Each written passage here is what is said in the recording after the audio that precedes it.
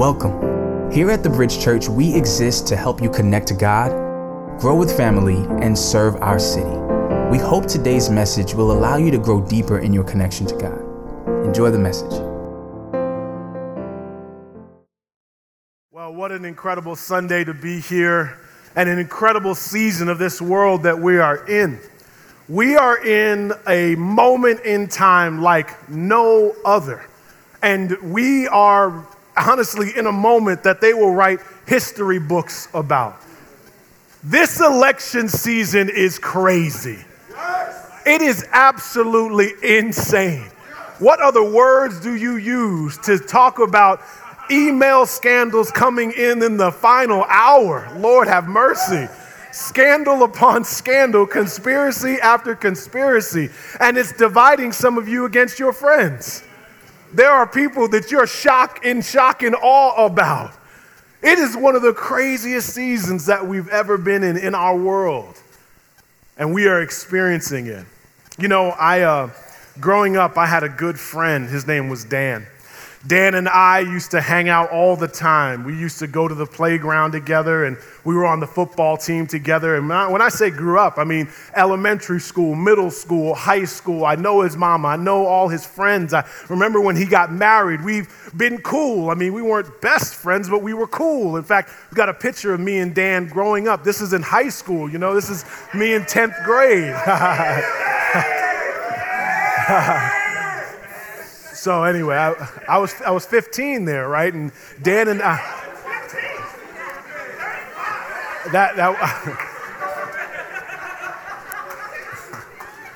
that is not the point of that picture. But I was 15, and I haven't grown much since. I'm the same size as I was in '93. Anyway, the point is, I'm different size, but praise God. But Dan and I, this is before class, and we were just cool friends. And so I remember growing up, and we're connected and we're cool. And so Dan actually worked at a golf course. And in working at this golf course, he was a caddy, and people would come into, golf, and he would caddy for them. And then over time, the golf course began to lose money. And so someone came in to take over the golf course and to put money back into it. The name of that gentleman was a guy named Donald J. Trump. And so he took over the golf course, and then Dan became a caddy for Donald Trump. And then he started to work in the golf course, and then he began to manage the golf course. And then Dan, as a young man in his mid-30s, ended up taking over all of Donald Trump's golf courses around the world. Well, I was like, praise God, Dan, that's great. You're doing big things. I saw him at my high school reunion. I'm like, you're doing big things. Good to see you. You go from caddy to manager of all the golf courses. That's amazing, Dan. That's amazing. Me and you are cool, right? Yeah. So Dan starts posting stuff on Twitter and Facebook and starts saying, hey, I'm hearing that Donald Trump's going to run for president, and I'm all for it, and I'm really excited about it. And I was like, okay, well, cool. Dan's excited about Donald Trump. And he starts working for the campaign. And so automatically, there's this tension I have with him, man, it's kind of crazy the way things are going. And then if there's one thing that Donald Trump is known for, classically known for, it's his Twitter, right? The fact that he will tweet out at 3 a.m. all types of things. You don't know what he'll say. He's unhinged. And you would think to yourself, this is what you might think to yourself. In a campaign, shouldn't there be someone that oversees his Twitter? Shouldn't there be someone who oversees his social media? Shouldn't there be someone kind of like a social media director? Shouldn't there be somebody like that? Dan is his social media director. He checks the tweets before they go out. That's him.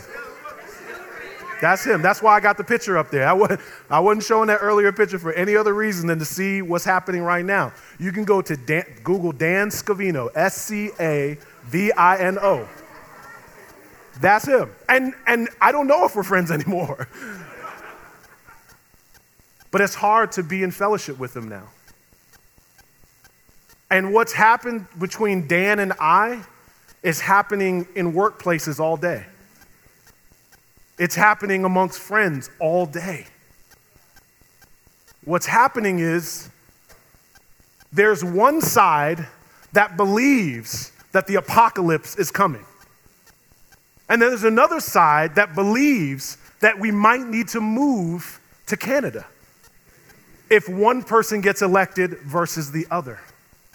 And one of the challenging moments we are in as a society is that you are forced to be for something and against it. There's no room for nuance or complexity in your thought. You've got to be for or against. You've got to be for a person or against them. And in the same way we do that with people and platforms, we do that with positions. Well, are you pro-life or are you pro-choice? We can take the picture down. They ain't got to look at me this whole time. Let's do something different. Yeah, that's it. I'm messing with you. But it felt awkward after a while. But are you pro-life or pro-choice? I mean, if you're pro-life, you've got to be pro-life. You wouldn't want people to die in the womb. You've got to be pro-life. You've got to not want children ripped out of the womb. You've got to be pro-life. Well, you've got to be pro-choice. You can't tell people what to do with their body. If they're going to be a human, you've got to give them the right to think for themselves. You've got to be pro-choice. The cops are out there. They've been put there by God. Romans 13, the Bible says that all authorities have been placed there by God. So you got to be for the police. You got to say blue lives matter. You got to repeat those words. Well, wait a minute now. There's been so much oppression happening in this world, particularly to black people that have been here for 400 years that were under oppression, that weren't even considered human beings. And now the incarceration system is now giving us mass oppression all the time. You've got to say Black Lives Matter. You see, you've got to choose one or the other because we have a binary system of politics and positions. And you can't just be for something, you've got to be against someone else. And that is the system that we live in. And not only that, but now through media and social media, we no longer have national news, we have tribal news. It's news that is spoken to you from your tribe, for your tribe, by your tribe. And so then you go on social media and you get certain video clips, news clips, articles, and you share them amongst yourselves. And then what gets created is this echo chamber of us talking to us. And then what happens is your coworker can peek in, and because your conversation is on a public platform, I can look in and see how crazy you really are. And what we have created is a system of rage. Everyone is enraged. There is a constant system of breaking news to shock you, to make you more enraged. Not enraged by something, enraged at someone, some position. And that is the state of our world. And something that we have to ask ourselves, because within the human makeup, within our DNA, we can't help it. We always long for someone to lead our tribe. We want someone to make promises of transformation, promises of hope, promises of change, promises of making America great or making America great again. There's something inside us that speaks to. And we long for that kind of leadership and to be led by it. And the question we have to ask is, can that leader truly bring about the change they're promising? Can that leader bring about the hope that they're so eloquently communicating? And the essence of that, I tell you, is not just hope or change or greatness. The essence of that is within us. We know that this world is off course. We know that things aren't right. And we want more than change. We want a revolution. We want to see things change and be made right. And we don't want to see young men being presumed guilty before they're presumed innocent. We don't want to see young people having to constantly suffer the weight of going into a school system only to be piped into a prison system. We don't want to see that, and so we want someone to make it right. Amen. Because there's a desire inside us for leadership. We can't shake it. And those are just some of the issues, obviously, but it's inside of us. Every 4 years, we come to this place of longing for transformation, longing for revolution, longing for a leader that can bring it about. And that is not only in the political realm from the space of the president, but that's in all forms of social change. Whether you're working to have kids adopted or whether you're trying to feed the homeless, there is a desire in us to have someone lead that charge. And the beauty of Jesus is that when Jesus comes to earth, and in his very first sermon, he speaks eloquent words. In Luke chapter 4, he says this, I believe we have it up on the screen. He says, "The Spirit of the Lord is upon me, because he's anointed me to proclaim good news to the poor. He sent me to proclaim liberty to the captives and recovering of the sight to the blind, to set at liberty those who are oppressed, to proclaim the year of the Lord's favor." He didn't say things were going to change. He said they're changed, but while they're changing, look at me. Me. I'm going to bring change. I'm going to bring transformation. And you know what? This was his first sermon. You know what he began to do? He began to heal people. He began to bring sight to the blind. He began to bring people back from the dead. He would spend all his time with the marginalized, all his time with the oppressed. Of all the places a king who sat on a throne in heaven could go to, he went to Nazareth, a little ghetto town, and went to a little 14-year-old girl, and he spent his time in a very impoverished place with broken, oppressed people. He spent his time there and blessed them, walked amongst them, healed them, cared for them, and changed them. And his yes was yes. He said he would transform, and he did. And Jesus not only speaks to the ills of our society, but he speaks to what our society should be, and he produces it because he's the king. Martin Luther King, eloquently in 1963 on the March on Washington, spoke in the same way that our king spoke, Jesus. He spoke in a very powerful way. 1963, March on Washington, swarms of people are there. 1863, Lincoln had freed the slaves, but now we have Jim Crow laws. And here he is in his moment, and he eloquently calls out the powers that be. He eloquently talks about how we have inalienable rights. He eloquently talks about the Constitution. He talks about the oppression that his people were facing. He talked about all those things, and he had the sound of an Old Testament prophet. In fact, he quoted from Amos and he quoted from Isaiah in such a way that no one could sit there and think that this person that thought things were going well. But what's interesting is that when you hear of Martin's speech, all you hear about is the dream. That's all that people remember. He says he dreams of the sons of former slaves and the sons of former slave owners being able to sit down together at a table of brotherhood. What Martin Luther King did in that moment was he took the moral conscience of America, and he gave them this imagination. And what he was doing was he was not pointing to some utopia, which people would like to presume, but he was actually pointing to a different type of place, a place called the kingdom of God.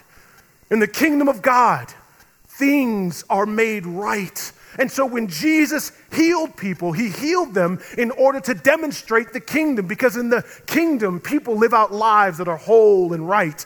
In the kingdom, people don't live lives lonely and oppressed. They live lives as adopted to the king, and they serve that king. And so when he did miracles, they were to proclaim the kingdom and demonstrate the kingdom. And so Martin Luther King, when he spoke, he gave people this imagination of what could be. This is the world that could be. It was not enough to be prophetic about what was unjust. He spoke to what could be. He gave a vision of what could be. And part of our broken rhetoric today is that we simply speak of what's wrong because we don't know what's right anymore. Jesus was a leader of righteousness. We have to be very careful. I knew I was going to go off, but I'm going to go off for just a second. We just got to be careful, y'all. When someone doesn't believe in a higher righteousness than themselves, in other words, when they think that their platform is the enactment of righteousness, get ready for arrogance. You must believe that there is a higher righteousness than you, because if the righteousness is higher than me, then I'm humble. I have to bow to someone, and be careful of the person that's not bowing to anyone. Because before you know it, they'll want them to bow to you. They'll want you to bow to them, rather. It is the way the world works. One power overtakes another power, and another power takes another power. That's the way the world works. We are constantly swapping power systems and structures. And it was an incredible moment for the most powerful king to be with the powerless and offer them himself. And so you say to yourself, man, well, James, the election's coming out. It's so funny. I've preached in many different churches in my life. I really, really, really have. And I've done political messages before. And generally, I've had a diverse crowd, and I've wondered who they're voting for. I'm not in that moment right now. So this sermon is a little different because of where we're at. But here's my heart. I want you to see how Jesus responded. It's not so much how, I want you to see how he responded when he was getting pulled in two different directions, because this is bigger than Democrat or Republican. I want you to see how Jesus responds when people are trying to force him to a side. I want you to see how he responds. The book of Mark 12. Mark 12, and they sent to him some of the Pharisees and some of the Herodians to trap him in his talk. And they came to him and they said to him, "Teacher, we know that you are true and you don't care about anyone's opinion, for you're not swayed by appearances, but truly teach the way of God." Notice what the questions they ask. Is it lawful to pay taxes to Caesar or not? Should we pay them or should we not? Notice the double question. You don't see it here because you're reading it, but feel it. When someone asks you a question twice, they're pushing you. Or not. Should we not? What would you do? Answer. Choose a side. We'll look at the sides that we have. The Pharisees and the Herodians. You can go back. The Pharisees were Jews who had been under Roman oppression. The Romans before had come and taken away the power of living in Jerusalem and the power of having their own place. And so they've come and they've taken it by force. And so the Pharisees are against the Roman authorities. In fact, the tax that they're talking about was called a head tax. It was the worst type of tax There were taxes for roads and taxes for bridges and taxes for all types of things. But this tax was the worst type of tax because it was kind of like a mafioso tax. They're taxing them just to exist in the land. It was called a head tax. It was like, are you breathing? Okay, pay for that. And so this actually happened in New York when the Native Americans had New York. The Dutch that came, when they came over, they came and got land from the Native Americans, then taxed them in their own land. And then the Native Americans were like, hold up, this is my house. And then they killed them. And so there's this feeling of degradation when you're being taxed in your own place. So there was so much angst around this one question. And what they're really saying is, are you for us or against us? You're a Jew, right? You're a Jew, right? I remember your daddy. Remember your daddy was a carpenter. Yeah, you're a Jew. So are you for us or against us? Well, then you had the Herodians. The Herodians were a group that essentially walked line and step with the government. They followed their king Herod, who was a Jew, but kind of conspired with the government. So they felt, don't protest. Stay quiet. Be good. And if you do good, if you do enough good, the Roman authorities will leave us alone. And so the Herodians are like, are you for the government itself? I mean, is the government a bad thing? You wouldn't come against the government, would you, Jesus? Aren't you a righteous teacher? Don't you teach right things? Now, understand this, one more thing of history.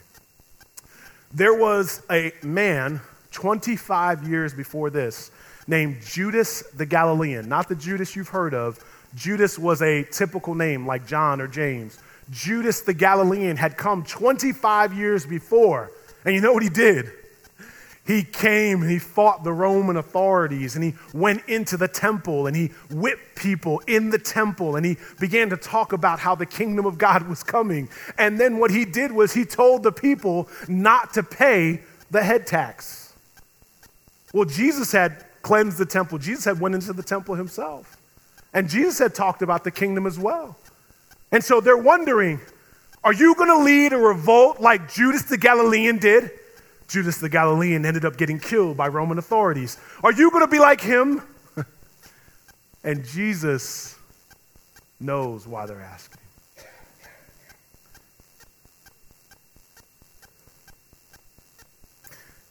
Before we get into how Jesus responded, I think it's worth noting one thing. Did you remember before this, I read Luke chapter 4, when Jesus says, the Spirit of the Lord is upon him to preach? You know, after that, they loved him. They loved him. They were like, oh, that was so good. You are dope. I love him. Man, this guy's good. I think he's the Messiah. It's got to be. The way he was reading that, so good. Teaches with such authority. Wow. But if you later on, in fact, we'll have you read it in city groups. If you look in the rest of the chapter in Luke chapter 4, he begins to talk about how really his righteousness, who he was not only for the Jews, but it was also for the Gentiles. And he began, as he began to preach and continue to preach, he also pointed out the inconsistency and the hypocrisy amongst the Jews as well. And later on in that chapter, they tried to stone and kill him. And it's amazing how when Jesus was saying the things that they thought should happen, they were for him. But when he started to talk about the unrighteousness in them, they were against him. It's amazing how we love it when we talk about unrighteousness out there, but we don't like to talk about the unrighteousness within yourself. And so part of the problem, Jesus won't try to fit into any of their boxes because he knows how men are. He will not fit. He knows that we are in a flawed world with flawed organizations and flawed people. So he says, essentially, he realizes the nature of how people are. G.K. Chesterton was asked one time, what are the greatest problems in our society? New York Times asked him to write an article on it. And he wrote back, "Dear sir, I am." He said, "I'm part of the problem. We should protest. We should fight against injustice. We should be against all types of corporate organized sin. Just don't forget you're part of the problem. Don't forget that Jesus not only died to take down power structures, he died to take down the power structure in you, the inconsistency in you. I know something about you. I know you give advice to people you don't keep in your own life. He died for your inconsistency. He died for your unrighteousness. And see, when you have a people that understand I'm part of the problem, there's humility in our protest. There's humility in our fight because we're part of the problem. And so Jesus would never point too quickly to a leader, too quickly to an organization. No, but he would support the things that are right. Look what happens here. The next verse. Jesus says in Mark 12, knowing their hypocrisy, he said to them, "Why put me to the test? Bring me a denarius and let me look at it." And they brought him one. And he said to them, "Whose likeness and inscription is this?" And they said to him, "Caesar's." And Jesus said, "Well, render to Caesar the things that are Caesar's, and to God the things that are God's." And they marveled at him. They marveled at him. They were in awe of the way he responded. Jesus says this to him. There are a few things we should point out. Jesus, first of all, says, "What's the problem? Taxes? Let me see that money. Bring it here. Let me look at what this problem is you speak of." And he takes the coin, but he doesn't actually say what's on the coin. "Whose inscription is on this?" And they said, "Caesar's." Now, what's very interesting is that on one side of the coin, it says Tiberius Augustus, and on the other side, it says Pontifex Maximus. On one side, it says that Caesar is the high priest, and on the other side, it says Caesar is the Son of God. And Jesus took the coin and looked at it and said, "Well, whose image is on this?" And they said, "Caesar's." And in many ways, what he was saying is, you all understand this is his money. You understand that he is bathing in his power, presuming that he is the Son of God, presuming that he is the high priest, meaning that he is the person that has the most authority to speak to God, knowing that that was his position, knowing that that was his title. Yes. Jesus could have went off, y'all. He could have taken that coin and all coins and melted them and had them float in the river and made an ark out of it and sailed away and then floated back. He could have done all types of things. But Jesus was not trying to prove his power to these people. What Jesus did was he realized, and we don't have time to go into this in great detail now, but he realized that in a fallen world, there will be fallen structures and there will be fallen power structures as well. There will be fallen leaders and fallen government, meaning sinful leaders, sinful governments, inconsistent people. And so he says, well, in essence, taxes aren't sinful in and of themselves. And money is not sinful in and of itself. And since this is Caesar's money, and literally it was his money out of his own wealth, he would give out to the people. That's why he felt so authoritative to tax them. Since it was his own money and had his own face on it, he said, well, give that to him. Give him that money. There's nothing wrong with that. But give to God what is God's. Amen. So in the same way, he says, notice what he says. He says, whose image, the word in Greek, it says, whose icon is this? But subtly, you know what Jesus is saying? Give to him what's in his image, but give to God what's in his image. And you are in his image. You. What he was saying is, you see all this? You see this thing called earth? This is mine. I remember when we laid the foundation. And you see your body, I remember when you were designed. In other words, he says, in the large scheme of things, this coin is nothing. Look at the sun. Remember that? Yeah, I put that together. The world is under the authority of God. So he says, give that to God. And then ultimately what he was saying is this: give him the money, but give me your heart. Give him taxes, but your allegiance is to me. Give to God yourself. Give to God your dreams. Give to God all the honor as he deserves. The taxes are nothing, but you mean everything to me. You see that he doesn't play their game. Jesus, in an amazing picture here. The other thing that he does, which is amazing, is he says, give me a denarius. Now, you know, a denarius was like a day's wage for a peasant. So this is about 25 cents, maybe 30 cents. It's about a day's wage at that time. And you ever thought about this? Jesus says, give me a denarius. You know why? Because he ain't got none. H.G. Wells, the quote that Rasul quoted last week, he called him what? A penniless preacher. Jesus was broke. Wow. I'm sweating hard? Oh. Sweat is an indication of work. I thought I was working hard. Thank you. The fact that I can't see, I didn't even think about that. But do you realize part of the greatest scandals in the election season right now are about conspiring around money?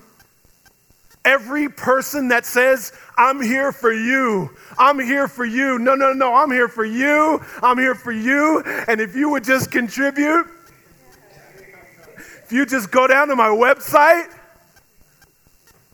because you can't be fully for people when you need power from them. He's got to get power from the people. He's got to get resources from the people.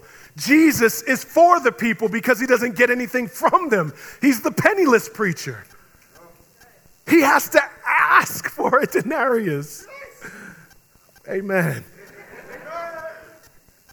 He has to ask for money. And so you see the heartbeat of who he is. He is one without. But one of the last things I really want to show you is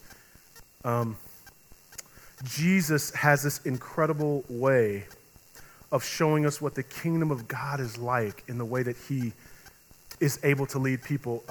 Luke chapter 6, I think we have it up here. Luke chapter 6. You guys remember the Sermon on the Mount when he starts talking about the Beatitudes. He says, he lifted up his eyes to the disciples and says, blessed are you who are poor, for yours is the kingdom of God. Blessed are you who are hungry now, for you should be satisfied. Blessed are you who weep now, for you shall laugh. Blessed are you when people hate you and when they exclude you and revile you and spurn your name as evil on account of the Son of Man. Rejoice in that day and leap for joy, for behold, your reward is great in heaven. For so their fathers did to the prophets.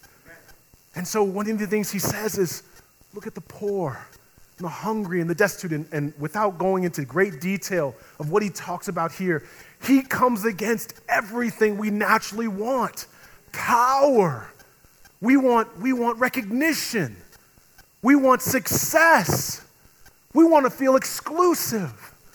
And he comes against, this king is amazing. He would say in other places that the king is the servant and he washes feet. He's so different.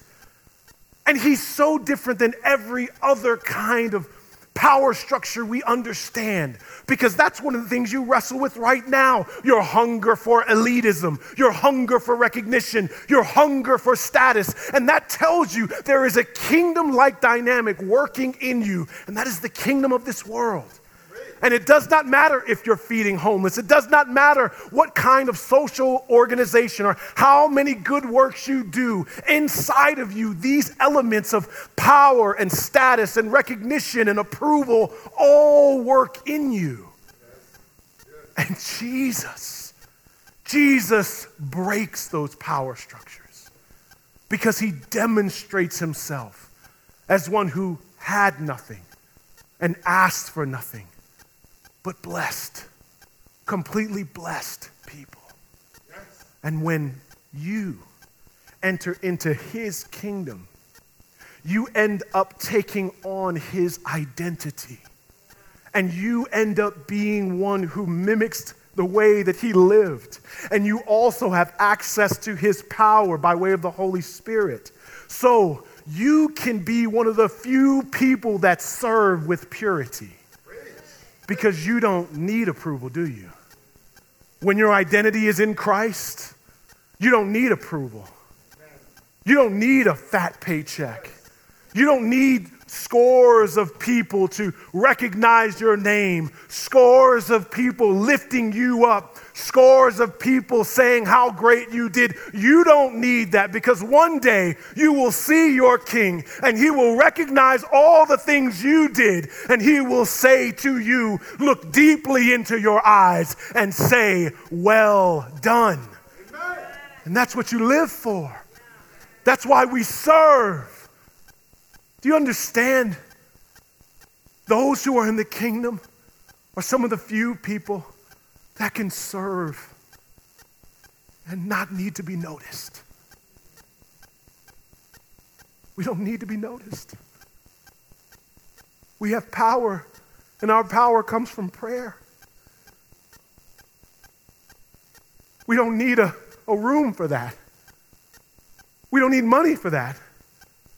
We can serve and bless people with the power of God. And we don't have to have great quotes.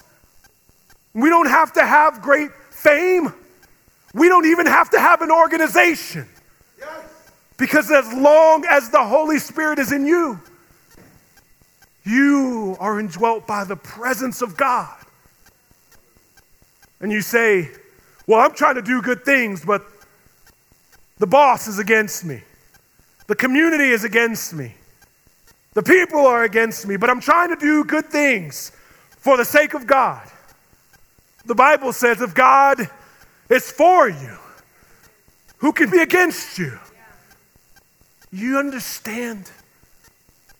The church should be the hope of the world, because we have the hopeful one in our midst.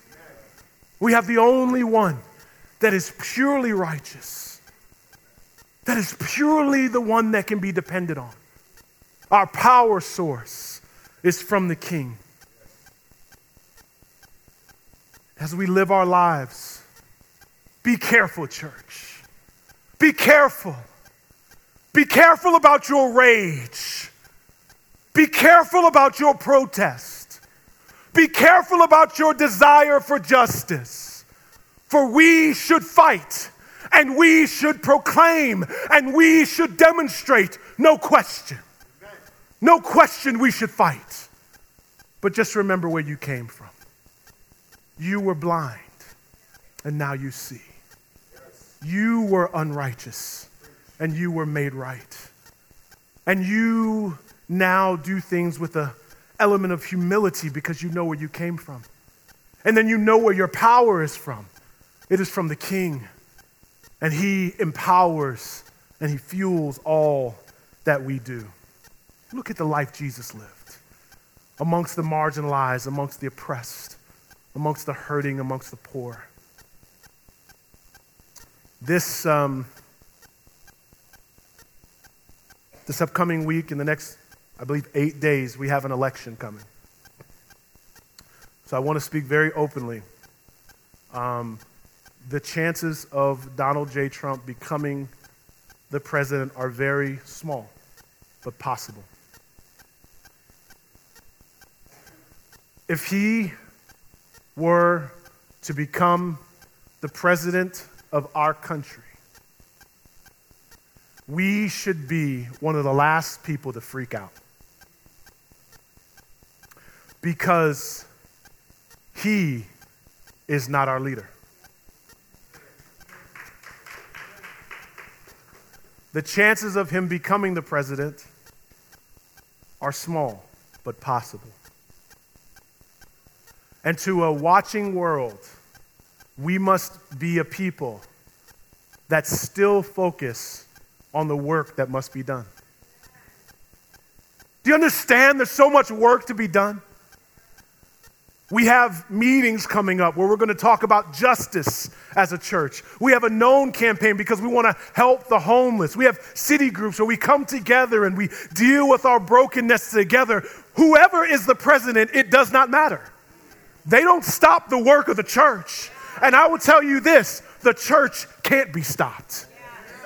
If it is to be stopped, it is under the sovereignty of the true king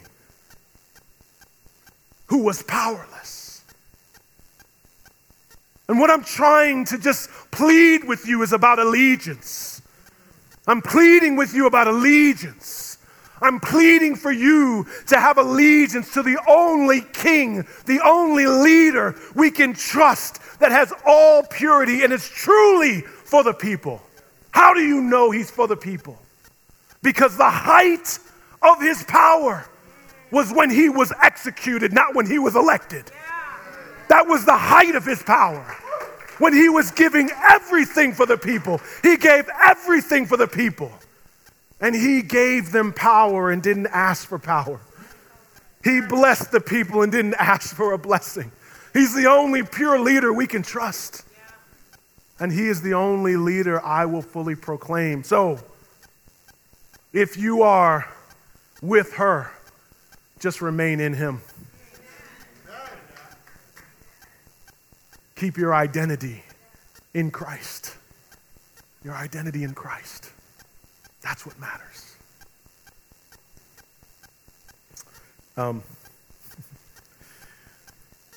Joshua 5, verses 13 to 14. Great verse. Angel of the Lord comes. They're getting ready for this battle, and Joshua is there. The angel of the Lord, I could assume, looked very majestic, very regal, and they were getting ready to go into war. And Joshua asked the angel, "Are you for us or our adversaries?" And you know the angel answered. The angel said, "No." No. But I am the commander of the army of the Lord. Do you understand what he did there? Are you for us or are you against us? And he says, I'm for the Lord. I'm not on this side and I'm not on that side. I'm on the Lord's side. And because I'm on the Lord's side, I will speak truth to power to all platforms, all policies, all people, because the church must be like this angel, that we keep our prophetic position to speak to all types of power. It is when the church gets hijacked by a party when we lose our power. It's when we get hijacked by an organization that we lose our power. We should always say with a sense of clarity, no. I was being interviewed one time about where I stood on certain things politically, abortion and all these other things, and I began to answer with these long answers, and the person said, I'm sorry, it's just a yes or no question.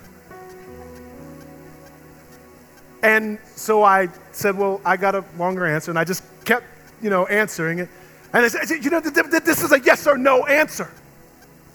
And I said, well, unfortunately, since you're not my daddy, okay, I am going to answer this the way that I believe I'm supposed to answer this because I don't have a yes or no answer.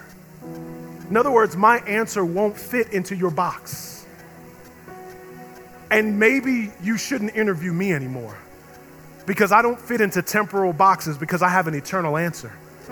In other words, I have an answer that's bigger than what you can contain. Wouldn't it be beautiful if the church was more objective and more focused on the King? Think of it this way as we close. I am a Giants fan. Rasul is an Eagles fan. Josh is a Redskins fan. And whenever we watch games together, of course, we're pulling for our teams. But you know, on the football field, there's actually 3 teams. On the field, coming up, there'll be the Eagles versus the Giants. But then there will be these men walking around with black and white on. And they go around, and they aren't on the Eagles or on the Giants. Their job is to call out each team when they've not followed the rules from the rule book.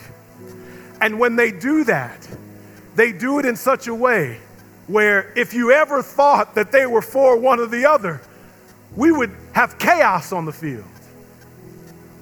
The beauty of the church is that we are like that third team, the refs, that we call out the injustices on both sides. And we do it in such a way where we can be trusted.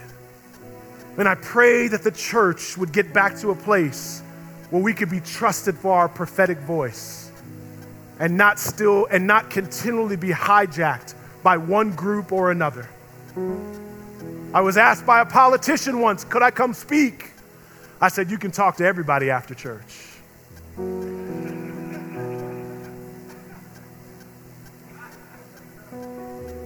We will not be hijacked by a political position. The kingdom of God, listen now, the kingdom of God is too big for one party. Jesus, we love you. Jesus, we love you. Our hope is in you, Jesus. You are our King. You are our King, God. You are our King. We rest in you, God. And we ask, Father, purify our hearts. Let us speak to power. Let us speak to all types of injustices, all types of oppression. But let us speak in such a way where we know we are saved by grace. Let us speak in such a way where you are our hope. No person, no platform is our hope. You, Jesus, are our hope. Let us live that way. In Christ's name, amen. We hope you've been encouraged by this message. We'd love to hear how God used this sermon to speak to you. Please take a minute to email us your story. Our email address is info@bridgechurchnyc.com. And you can also find us on Facebook, Twitter, and Instagram by using @bridgechurchnyc or visit our website, bridgechurchnyc.com. Thanks again for listening to this week's message.